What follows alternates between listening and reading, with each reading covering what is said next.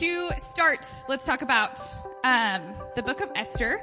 So we find Esther in the Old Testament, and the setting of Esther is in the Persian Empire.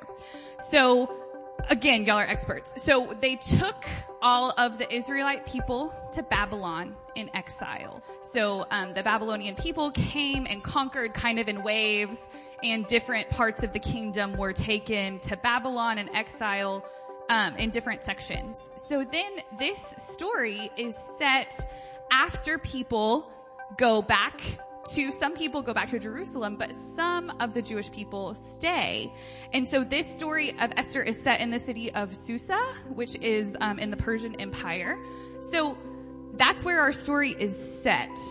The audience that this story is written to, however, the audience is actually the people who have come back to Jerusalem. So the people who've come back to Jerusalem are very confused because they've been in exile for many years, and now they're back in their homeland, and their temple's been destroyed, and a lot of people are really, really concerned with rebuilding this temple. It's their temple where they worship God. They were instructed to build this temple, so they care so much about building this temple for God, which is an absolutely great thing to care about. But Israel, the nation, has always been set up like a place that to be holy is to be separate from others. The holiness that Israel has claimed has always been, it's only Gus, you are God's chosen people. And so now they live in the midst of a much more diverse group than they have ever lived before. And so they're just really asking the question, like, what do we do with people who aren't us? What do we do? We're so confused. We don't know what to do. And so this story of Esther just really illustrates just a beautiful way to interact with people who are not you. There's some people who really think that we need no foreign influence at all. Israel should remain just by itself. And so we see that kind of thinking in the books of the Old Testament. We see that in Ezra. We also see it in Chronicles and Nehemiah. They're very, very concerned with only us in this rebuilding of the temple in this post-exilic period. So then in the book of Ezra specifically, there are some people who are coming back from Babylon with Babylonian wives. And what do you do with a Babylonian wife in Israel? It's just not really acceptable, primarily because the ethnicity of your children is determined on your mother's ethnicity. So now you have Babylonian children, and what do you do with that? So in the book of Ezra, they collectively decide that what they need to do with the Babylonian wives is send them back to Babylon, because they don't have a place here. We're Israel. We are separate. We're set apart. And so the Babylonian wives have no place in Israel, to which the Bible kind of answers with a story of Esther, who's a Babylonian wife, who's also Jewish, who does some pretty cool things, right? So we're going to talk a little bit more about the story. Kristen's going to talk to us. But I want you guys to think about how is it going to be that separation from the world exists? Is that what God is calling the people to in this post-exilic period? So keep that in your brains. Yeah, so we're going to turn to Esther now. We'll see how much we'll have time to read, since we know Chris is coming at 4. So if we don't get through it all, I encourage everyone to go back and read it, because it's a really fascinating story. So one of the things, how many of y'all are familiar with Esther? Pretty familiar? Okay. And what's one of the differences in Esther than any of the other books? Yes, God is not mentioned. And that's part of this, even though God isn't mentioned, is he absent? And as we look at this, we'll see that, no, he's not. We can tell that he has a hand in this. And what's really interesting that I learned recently is that there are Greek versions, and in the Greek version, God is actually mentioned in that one, but they think it was a later additional ad after the Hebrew one was written. So let's go ahead and turn to Esther. It gets really spicy in this one. All right, so let's start with Esther 1, and we'll just read a little bit here. It was after this that the following things happened in the days of, now mine says Artaxerxes. I think different places have different kings' names. The same Artaxerxes who ruled over 127 provinces from India to Ethiopia. In those days, when King Artaxerxes was enthroned in the city of Susa, in the 3rd year of his reign, he gave a banquet for his friends and other persons of various nations. So we're going to see a big theme around these banquets. They're going to throw lots and lots and lots of banquets. And we know that it's a bit of a hyperbole, because at one point he says, or they say that the banquet lasted for 180 days. So it probably didn't last for half the year. So we already know it's a bit of an exaggeration when we're looking at Esther. Okay, so if we jump down to Esther 1:10, on the 7th, actually we'll go Esther 1:9 first. Meanwhile, Queen Vashti, this was King Artaxerxes' wife, gave a drinking party for the women in the palace where King Artaxerxes was. So women of the time, they had their own separate banquets, separate from the men. On the 7th day, when the king was in good humor, he told Haman, Bazan, Thara, Boraz, Zalthotha, Abataz, and Theraba, the 7 eunuchs who served King Artaxerxes, to escort the queen to him in order to proclaim her as queen and to place the diadem on her head and to have her display her beauty, so all the governors and all the people of various nations, for she was indeed a beautiful woman. But Queen Vashti refused to obey him and would not come with the eunuchs. Okay, so now this is a big disgrace, he feels, as the king, which it's, Vashti, he just asked her to come and display her beauty, which feels like she has the right to refuse. But the king's friends all then came around him and said, if your wife disrespects you and says no to you, then how are our wives going to treat us? So then he sends out a decree that now Vashti is not going to be his queen anymore because she was disrespectful. So then let's catch up to Esther 2.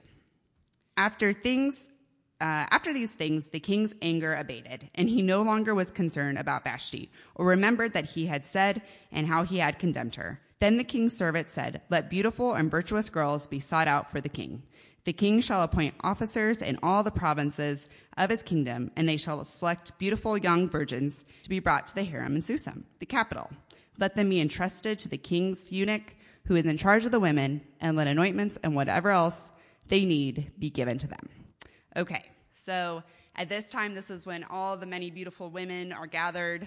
I imagine it's a little bit like the show The Bachelor. And so at this point, this is when we're going to see Esther come in.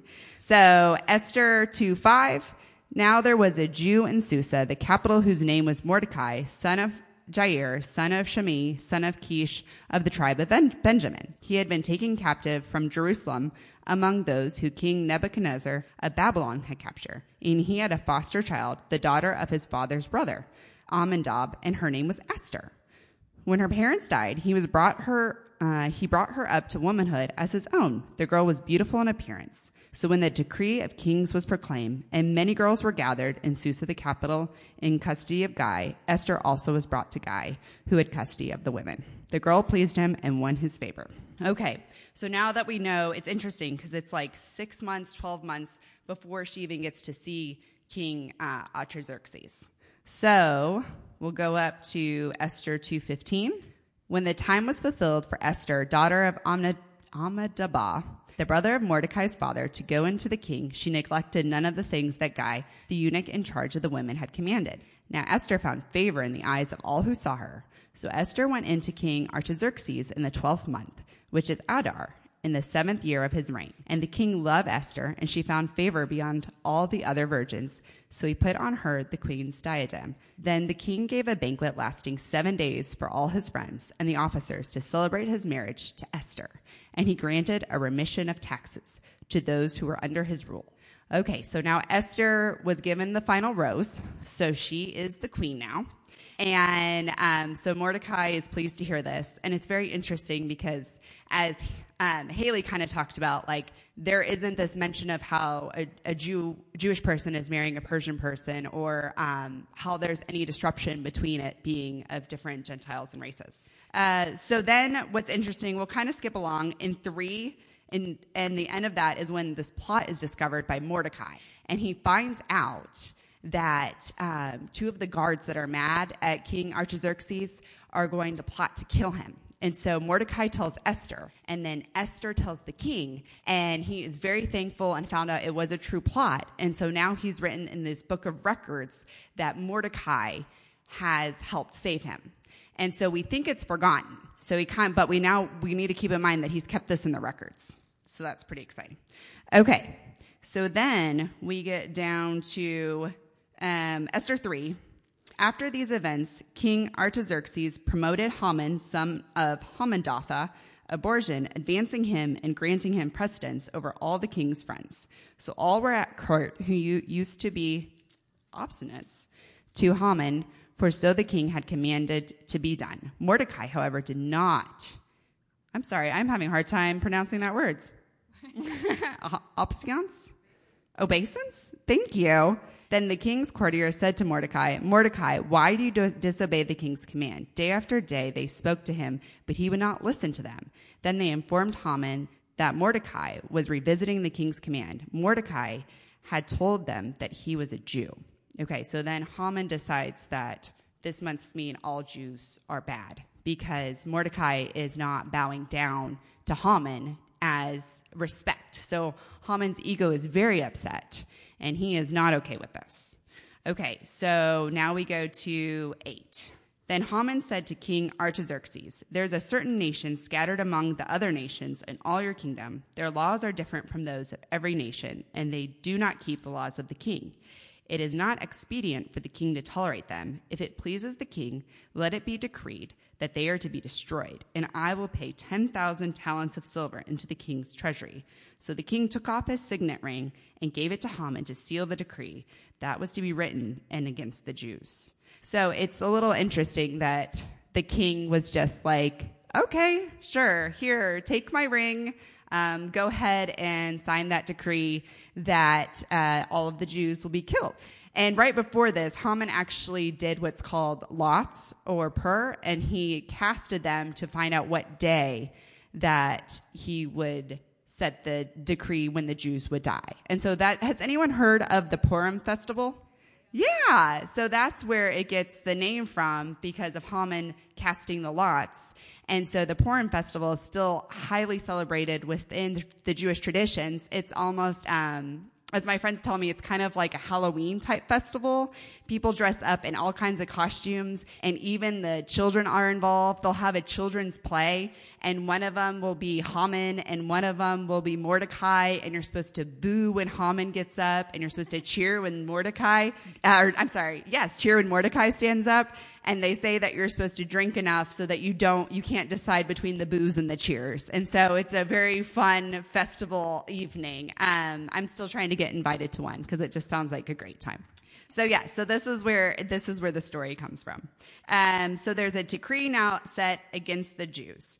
And so Mordecai hears this, and now we'll pick up in Esther 4.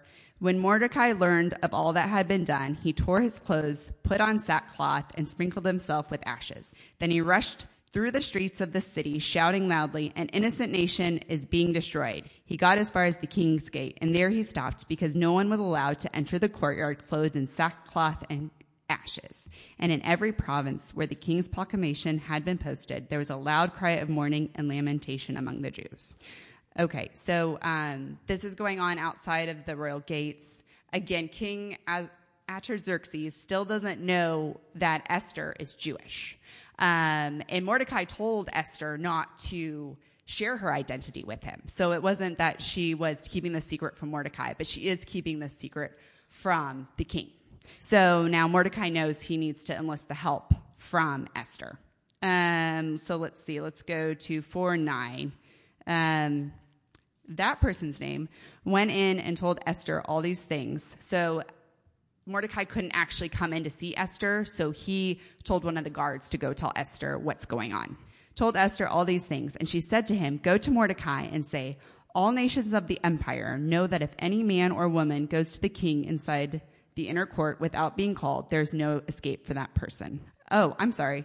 I skipped ahead. So we know that Mordecai has asked Esther to please go see the king and tell the king to stop this madness of the decree, because she's the only one who's going to be able to do this. But as the law was during that time, you couldn't go see the king unless you were summoned to see him. And Esther hadn't been summoned to see him. And so she was really worried that if she went to go see the king, then he would just kill her right away. So she was really concerned and right at this point kind of looking out for herself, which we'll see that transformation come. Okay, so we're back to 4:11. All nations of the empire know that if any man or woman goes to the king inside the inner court without being called, there is no escape for that person. Only the one to whom the king stretches out the golden scepter is safe. And it is now 30 days since I was called to go to the king. When Haruthis delivered her entire message to Mordecai, Mordecai told him to go back and say to Esther, "Esther, do not say to yourself that you alone among all the Jews will escape alive. For if you keep quiet at such a time as this, help and protection will come to the Jews from another quarter. But you and your father's family will perish. Yet who knows whether it was not for such a time as this that you were made queen?" Then Esther gave the messenger this answer to take back to Mordecai. "Go and gather all the Jews who are in Susa and fast on my behalf for 3 days and nights. Do not eat or drink, and my maids and I will go without any food. After that, I will go to the king, and contrary to the law, even if I must die." So we see this shift from Esther, that she now is realizing she needs to put her people in front of herself, and she's going to take a big risk there. So I think that's one of the most quoted ones, whether you were queen for such a time as this, which I think is a beautiful sentiment to keep among all of ourselves if we were made for a time as this. So this is when things, I know, I love that one. So I only have 8 minutes, so I think we're going to do a little more highlights here, but it really is a wonderful story. So now we get to the part where Esther goes to the king, and the king receives her, and he is so pleasantly surprised to see her that we immediately know that Esther is safe. And so as I mentioned, in the children's book Esther, she's called the Belle of Patience. And I think it's because of how she requests help from the king, because then the king immediately says, whatever you would like, I am happy to do. So at that moment, if someone who I needed help from said that to me, I would immediately be like, help save my people. But instead, she knows the way to the king's heart is through the banquets. So she invites him to a banquet at her place. And this is the time whenever I feel like her patience has come into play. So she invites him to a banquet the next day. And at the same time, though, Haman is also invited. And Haman, again, Mordecai shows that his disrespect to Haman by not bowing again. So Haman goes ahead and decides to build this big gallows. It's like a tall, almost like a tall spike where you would put someone to death on. Yes. And so Haman's pretty high on himself at this point because he thinks that he is going to be in the right. He's at this banquet, but he has no idea what's going to happen to him. So that night, the night before the banquet, the king Artaxerxes can't sleep. And he finally asks someone to read him the book of records. Well, if we remember in the book of records, he remembers that Mordecai had saved his life. So all of a sudden, he gets this grand idea that he should do something wonderful for this man who saved his life. And so he asks Haman, in the irony of sorts, what Haman would do with someone so magnificent and favorable and did amazing things for him. And Haman thinks it's himself because obviously Haman is amazing. So Haman is like, oh, you should let him ride on your horse and you should parade him around in your best stuff. And King Artaxerxes says, fantastic. Go do that for Mordecai. So Haman is even more upset because now he has to walk around his mortal enemy. And so things continue to get fun. They have a banquet. Esther invites him to a second banquet because, again, she's that belle of patience, and she knows the first banquet just won't do. And then at the second banquet, she finally proclaims that someone has set a decree to kill all her people, including herself. And King Artaxerxes is shocked, which is crazy because he gave his signet ring to Haman. And she's like, it's Haman. And so King Artaxerxes is aghast. And so he walks out of the room. And when he comes back, he finds Haman, who is trying to beg for his life to Esther, but he thinks he's trying to seduce her. So King Artaxerxes immediately casts him out to be put on the gallows that he had made for Mordecai. And so as you notice the irony, that just kind of continues along this story. And so then instead, Haman is put to death, and then Esther and Mordecai are raised up. For some interesting reason, the Bible tells us, which it's a folklore myth, that kings weren't allowed to reverse their decrees. And so King Artaxerxes is actually not allowed to tell everyone not to kill the Jews, which is interesting because as king, you would think he would have all this power. So instead, they set a new decree that the Jews are allowed to fight against anyone who wants to kill him, to kill them. And so it continues on with the story that Esther and Mordecai are put up to. Mordecai becomes one of the king's advisors, and they're left in a really happy space where obviously Haman, I guess, got his just desserts. Anything you would like to add, Haley? In chapter 2, verse 10, it says, Esther did not reveal her people or kindred, for Mordecai had charged her not to tell.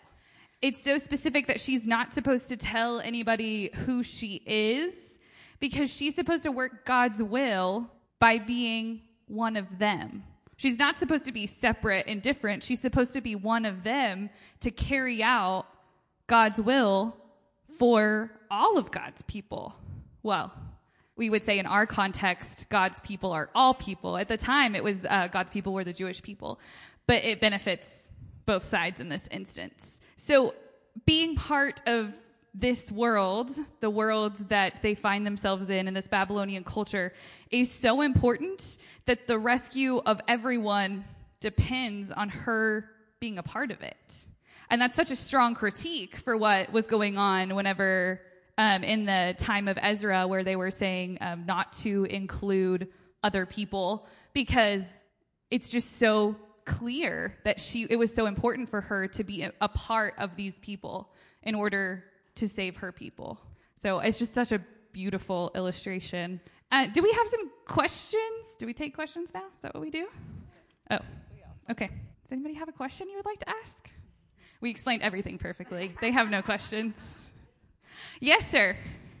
Right. That is a very good point. Yes, that it was a very patriarchal time where everything mattered according to the dads. It's so interesting also that the time of Ezra was saying, or just like really saying, that women were your property. You can send them home if you want to. They have no authority of their own. And then to counter this, we have a woman who ends up having a lot of authority.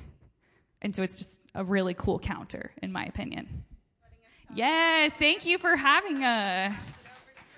Christ United Methodist Church, Plano, Texas. You might have typed it all in, but we have our own channel there, and like the sermons are on there, and Off Script is on there. That's where Reagan and I talk about the sermon each week on Spotify. Yeah, I think it's just wherever you get. So, many thanks to Kristen and Haley for filling in. So, Sam pitched the fourth inning. I couldn't go anywhere. Yeah, scoreless inning. Had a strikeout, fielded a ball, got it first, and then we'll pop out to end the game, 14-2. They're in first place. I could go on and on, but that's probably not what you.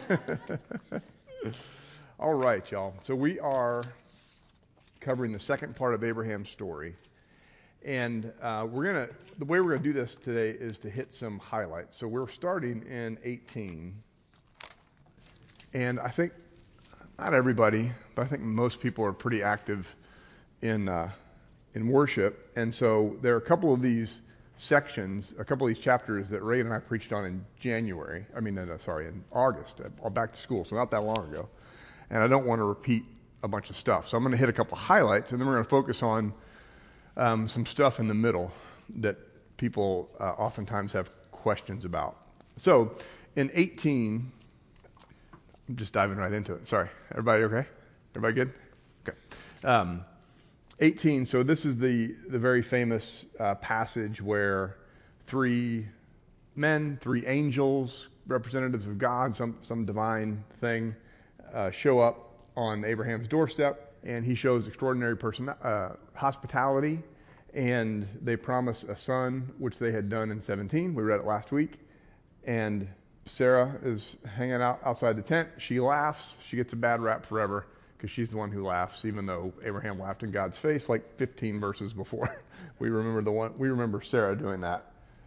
What's interesting, well, there's lots of things that are interesting about that, but that's all I'm going to say about that, because that's a familiar story.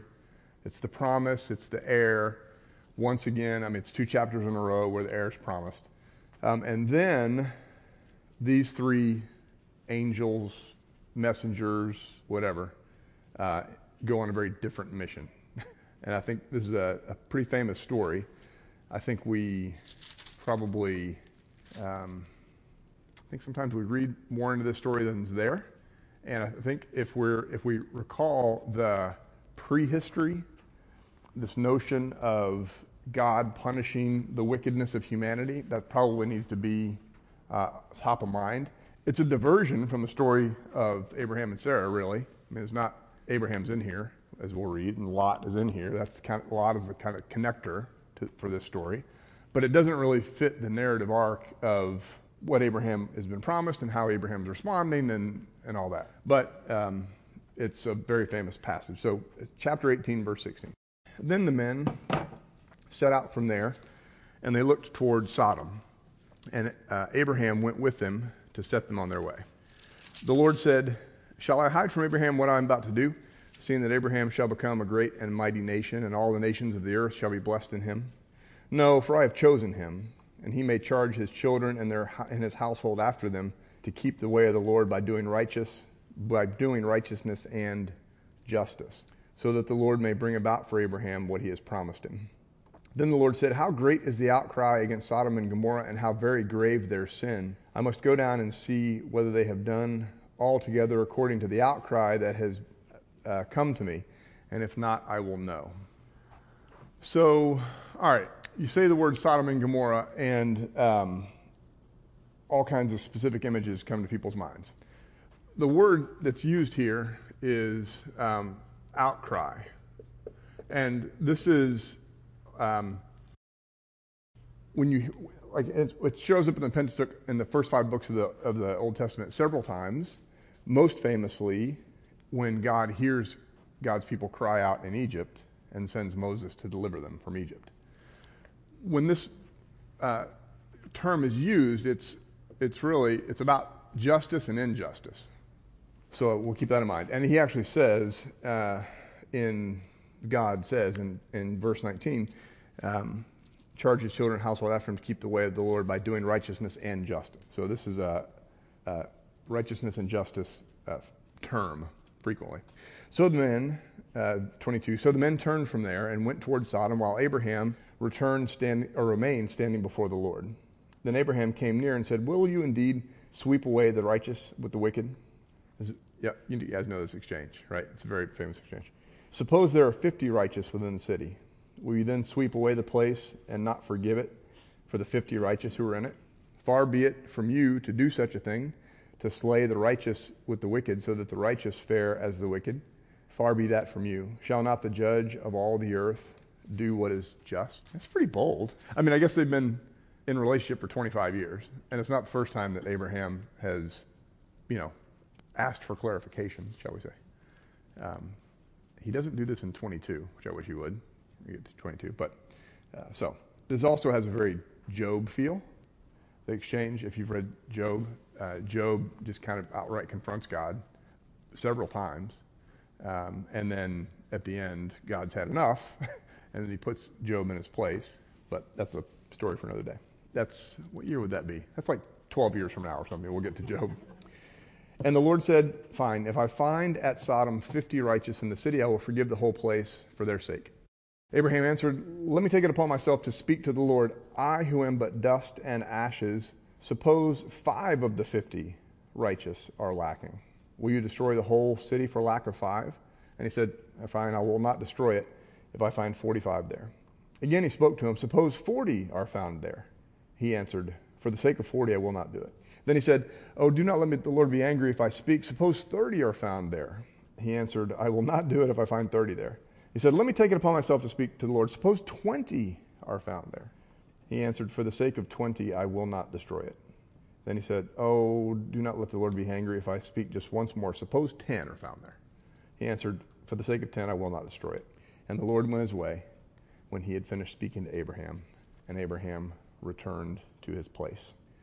So if you're first couple of weeks, we've talked about how there are these different sources of material. We've talked mostly about these, the Yahwist source, the Elohist source. These are both pretty old. The Yahwist is the oldest, and then the priestly source. So in this exchange here, if I'm being clear in the first few weeks, which one do you think this one is? Which source do you think this is from? It's not really a quiz. Probably the Yahwist, right? Because the Yahwist is this ancient story around the campfire narrative. And this is the one where in Genesis 2, God's playing in the dirt and makes Adam, and then Adam's lonely, so he makes Eve. It's a God that interacts with humanity in a way that humanity interacts with humanity. And the priestly account, on the other hand, is this exilic source that's talking in these big, majestic terms. And so, yeah, this is almost certainly one of the ancient stories told around the campfire. The 2 angels came to Sodom in the evening, and Lot was sitting in the gateway of Sodom. When Lot saw them, he rose to meet them and bowed down with his face to the ground. He said, please, my lords, turn aside to your servant's house and spend the night and wash your feet. Then you can rise early and go on your way. And they said, no, we'll spend the night in the square. But he urged them strongly so that they turned aside to him and entered his house. And he made them a feast and baked unleavened bread, and they ate. So this is the same hospitality that his uncle had shown, right? So Lot and Abraham are clearly raised right. They know that and this is like the custom in the ancient Near East hospitality was essential. You didn't have hotels. You didn't have places where people could stay. So for all of our sakes, even if we didn't know each other necessarily, we were expected to show hospitality to strangers, to travelers. Lot and Abraham definitely do. And it seems as though Lot knows something about staying on the square. That doesn't sound like a good idea, he says. But before they lay down, the men of the city, the men of Sodom, both young and old, all the people to the last man, surrounded the house. And they called to Lot, where are the men who came to you tonight? Bring them out to us so that we may know them. And there's definitely a sexual connotation there. There's no kids in here tonight, right? You guys know that. If there's Roy Heller, whenever he would read something in Hebrew, my Old Testament professor, whenever he would read something that had some kind of insinuation, he would go like this. Because feet is a euphemism for something, and obviously knowing is as well. Lot went out of the door to the men and shut the door after him and said, I beg you, my brothers, do not act so wickedly. And it takes a turn here. Look, I have 2 daughters who have not known a man. Let me bring them out to you and do to them as you please. Only do nothing to these men, for they have come under the shelter of my roof. That's not great. That's not very good parenting. Right? That does reflect you guys just talked about the status of women, sounds like. But regardless, Lot's not exercising good judgment either. But they replied, stand back. And they said, this fellow came here as an alien, and he would play the judge, talking about Lot. Now we will deal worse with you than with them. Then they pressed hard against the man Lot and came near the door to break it down. But the men inside reached out their hands and brought Lot into the house with them and shut the door. And they struck with blindness the men who were at the door of the house, both small and great, so that they were unable to find the door. Then the men said to Lot, have you anyone else here? Sons-in-law, sons, daughters, or anyone that you have in the city? Bring them out of this place, for we're about to destroy this place because of the outcry against its people. The outcry against his people has become great before the Lord, and the Lord has sent us to destroy it. So Lot went out and said to his sons-in-law, who were to marry his daughters, "Up, get out of this place, for the Lord is about to destroy the city." But he seemed to his sons-in-law to be jesting. When morning dawned, the angels urged Lot, saying, "Get up, take your wife and your 2 daughters who are here, or else you will be consumed in the punishment of the city." But he lingered. Listen, I know we don't, especially in this story, we don't often think of grace showing up, but Lot didn't do what they told him to do here, but they don't destroy him, right? They don't send him up in a puff of smoke. But he lingered. So the men seized him and his wife and his 2 daughters by the hand, the Lord being merciful to him, and they brought him out and left him outside the city. When they had brought them outside, they said, "Flee for your life. Do not look back or stop anywhere in the plain. Flee to the hills, or else you'll be consumed." And Lot said to them, "Oh no, my lords, your servant has found favor with you, and you have shown me great kindness in saving my life, but I cannot flee to the hills for fear the disaster will overtake me and I die. Look, that city is near enough to flee to, and it is a little one. Let me escape there. Is it not a little one? And my life will be saved." He said to him, "Very well, I grant you this favor too, and I will not overthrow the city of which you have spoken. Hurry, escape there, for I can do nothing until you arrive there." Therefore the city was called Zoar. The sun had risen on the earth when Lot came to that place. Then the Lord rained on Sodom and Gomorrah sulfur and fire from the Lord out of heaven, and he overthrew those cities and all the plain and all the inhabitants of the cities and what grew on the ground. But Lot's wife behind him looked back, and she became a pillar of salt. Abraham went early in the morning to the place where he had stood before the Lord, and he looked down toward Sodom and Gomorrah and toward all the land of the plain, and saw the smoke of the land going up like smoke of a furnace.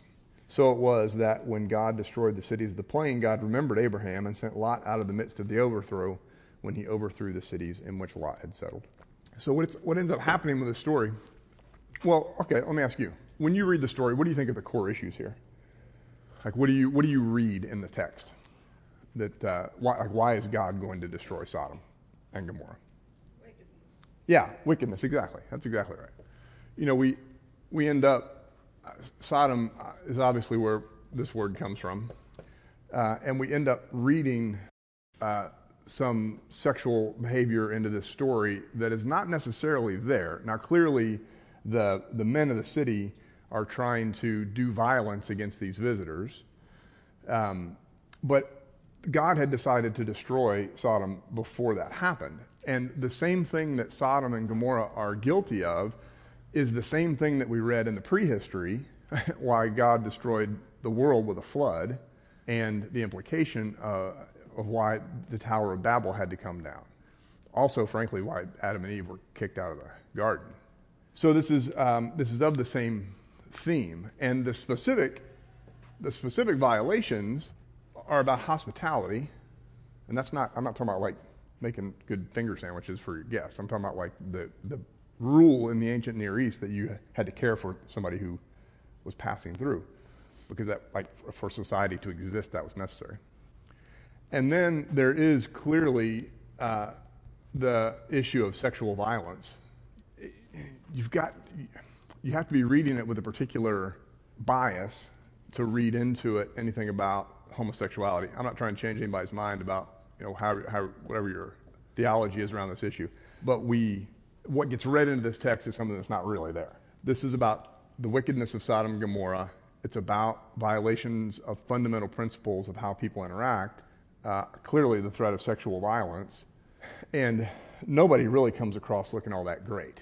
Abraham negotiates on behalf of grace, which is a beautiful exchange, not only because Abraham is the negotiator, but because God listens. We don't love and serve a disinterested God.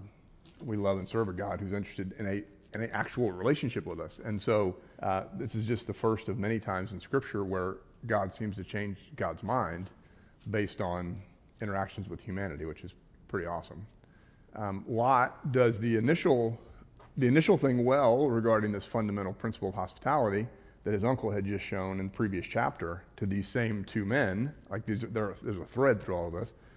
But then, he's willing to give away his daughters, which is just, none of us can really wrap our heads around that. So theologically, you've got to decide for yourself how important of a chapter this is. Is it, and if it's, and not only how important it is, but what it's specifically trying to say. So we've talked several times now about how the prehistory theme is this notion of the Creator creating creation, which is not just a redundant sentence, and how over and over again creation doesn't want to be, I should say Creator, doesn't want to be an obedient servant of the Creator. Like, we want to be in control. And oftentimes, the wickedness of humanity is our clinging at power and authority and dominance and all those things that we're want to do in our darker days. And clearly, the men of Sodom and Gomorrah are exhibiting those behaviors. So in that regard, it is certainly within the theme of these first 25 chapters that we've been reading. This does not come up in the lectionary, by the way. So we only ever talk about it in Bible study, which is probably good, because it's a tough text. You got to do some wrestling with it. Hey, constantly. We underestimate God's grace all the time. And that leads to all kinds of bad things. It affects our willingness to go to God, right? Because we end up running from God in shame and guilt. God's got solutions for that. That's kind of God's specialty. Certainly Jesus' specialty. But then also, if we're supposed to be reflections of that grace, we also fail to show it to others. Wesley was pretty big on that. Grace is not just grace is such a thorough part of Methodist theology and Wesleyan understanding of Christian theology that you can't get around it. I'm actually looking at Amazing Grace here on the pulpit. That's pretty cool. Or on the podium here. Yeah, so it's interesting. So the question was about Lot's wife. What's going on there? Some archaeologists argue that there actually was a big pillar of salt that they were trying to explain in this vicinity, honestly. Also, you could probably fill in the names of Sodom and Gomorrah with other names of cities. These are two cities that later authors did not have a high opinion of. So there's lots of, in Scripture, some of these stories that read more like kind of legendary stories about ancient history are used to explain something.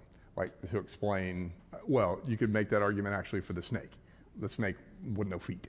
That part of that story unpacks that curiosity, which is, it looks unnatural when they are, slithering around. How'd that happen? Well, we know about this Adam and Eve character, and you know what I'm saying? The unfortunate thing about that part of the story, though, is she didn't get a lot of grace, right? There are places in Scripture where there's like Hagar. The story of Hagar, where there's some grace there for her that's kind of surprising, given her historical part of the narrative. Lot's wife doesn't get that same out. Lot did, because Lot kind of tarried, and they said, "No, you better come now." Well, honestly, in a patriarchal society, you have to, and all of Scripture was written in the context of a patriarchal society.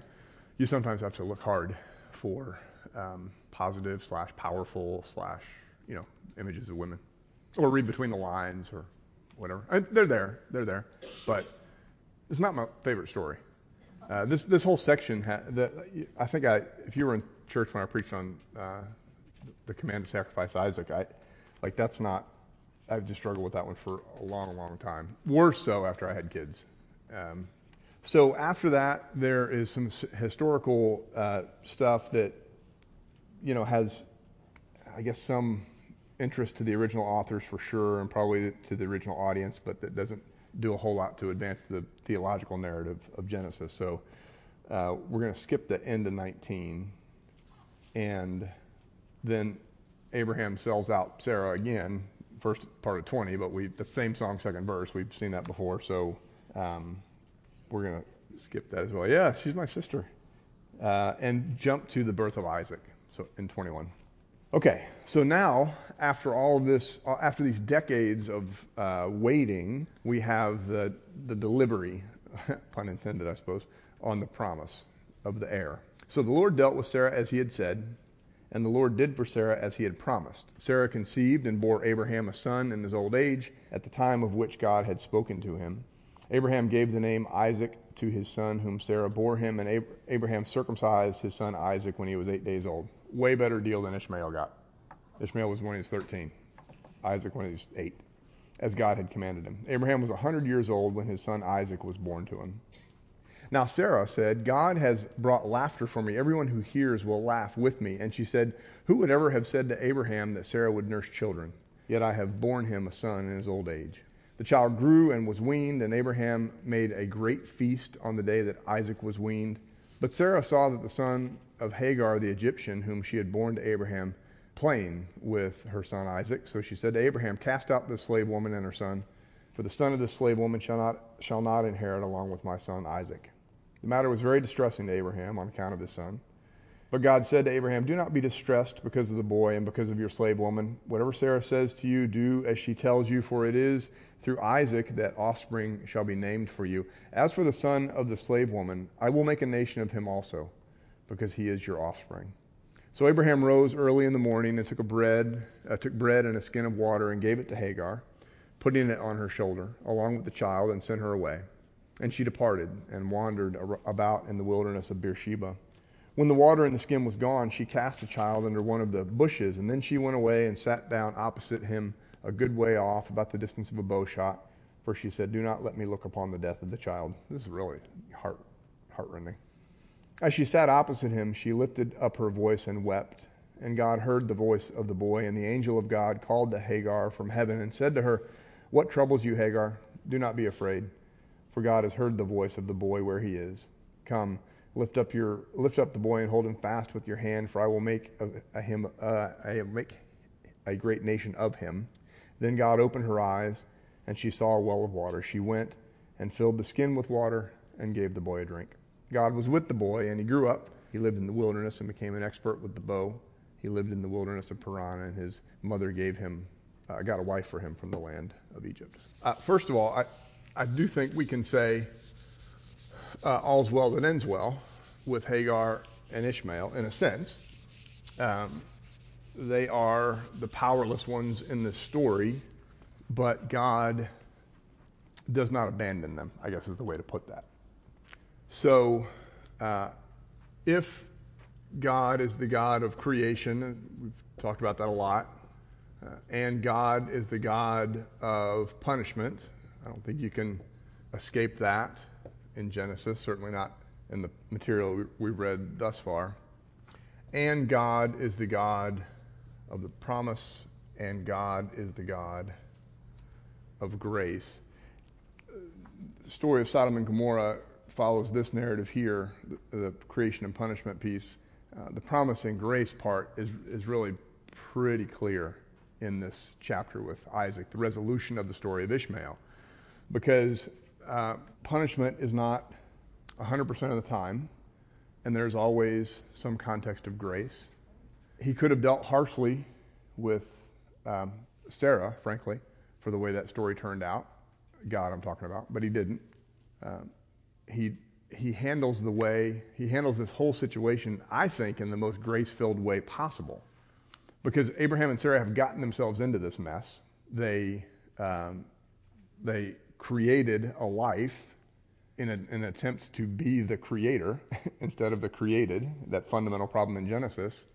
And yet, God does not punish that offspring. Doesn't punish Hagar, doesn't punish Ishmael, doesn't even punish Abraham and Sarah, but promises to make a nation of Ishmael as well, which is a very creative best-case scenario for Hagar and Ishmael. But that's where Ishmael's story ends in the Judeo-Christian tradition, not in the Muslim tradition, obviously. But for us, that's where the story ends. And now, what's going to happen, really, the rest of Genesis is the story of the unfolding of this promise that he made to Abraham and Sarah. We now have Isaac, and we're going to see the beginnings of the blessing of the world through that promised heir. Sorry, I was only here for half the time. but I feel like we covered a fair amount of territory. So next week, we are going to begin the story of Jacob, and we'll actually do that through, we'll backtrack and cover 24. 24 is the story of Isaac and Rebekah. That's an important part of the story. We'll pick up the story there. The way the rest of, like once Isaac is delivered, you have the Genesis 22, the command to sacrifice Isaac. And again, we did a sermon on that a few weeks back, so I don't want to revisit that territory necessarily. And once that happens, once God has tested Abraham's faith, this is on the Abraham side, how faithful are you and how obedient are you, both of which in Genesis become equated with righteousness. So you finally gotten this heir. Now guess what? I need you to sacrifice him to me. And unlike the exchange at Sodom and Gomorrah, Abraham doesn't really argue. He just gets on the road to the mountain to sacrifice Isaac. And of course that turns out fine. God had no intention of asking him to go through with this. But the promised heir, like the height of the test of Abraham's faith is in this command to sacrifice Isaac. And he passes. And so once that happens, once he's gotten the heir after all these years, once the story of Ishmael has been resolved, once he has proved his faith to God once again, then all that's left to do is for Sarah to die, for Abraham to remarry, and then die. And that's what happens in a few verses pretty quickly. So next week we'll pick up with the next part of their story, which is their offspring. All right. Thank you very much, you guys. God bless you.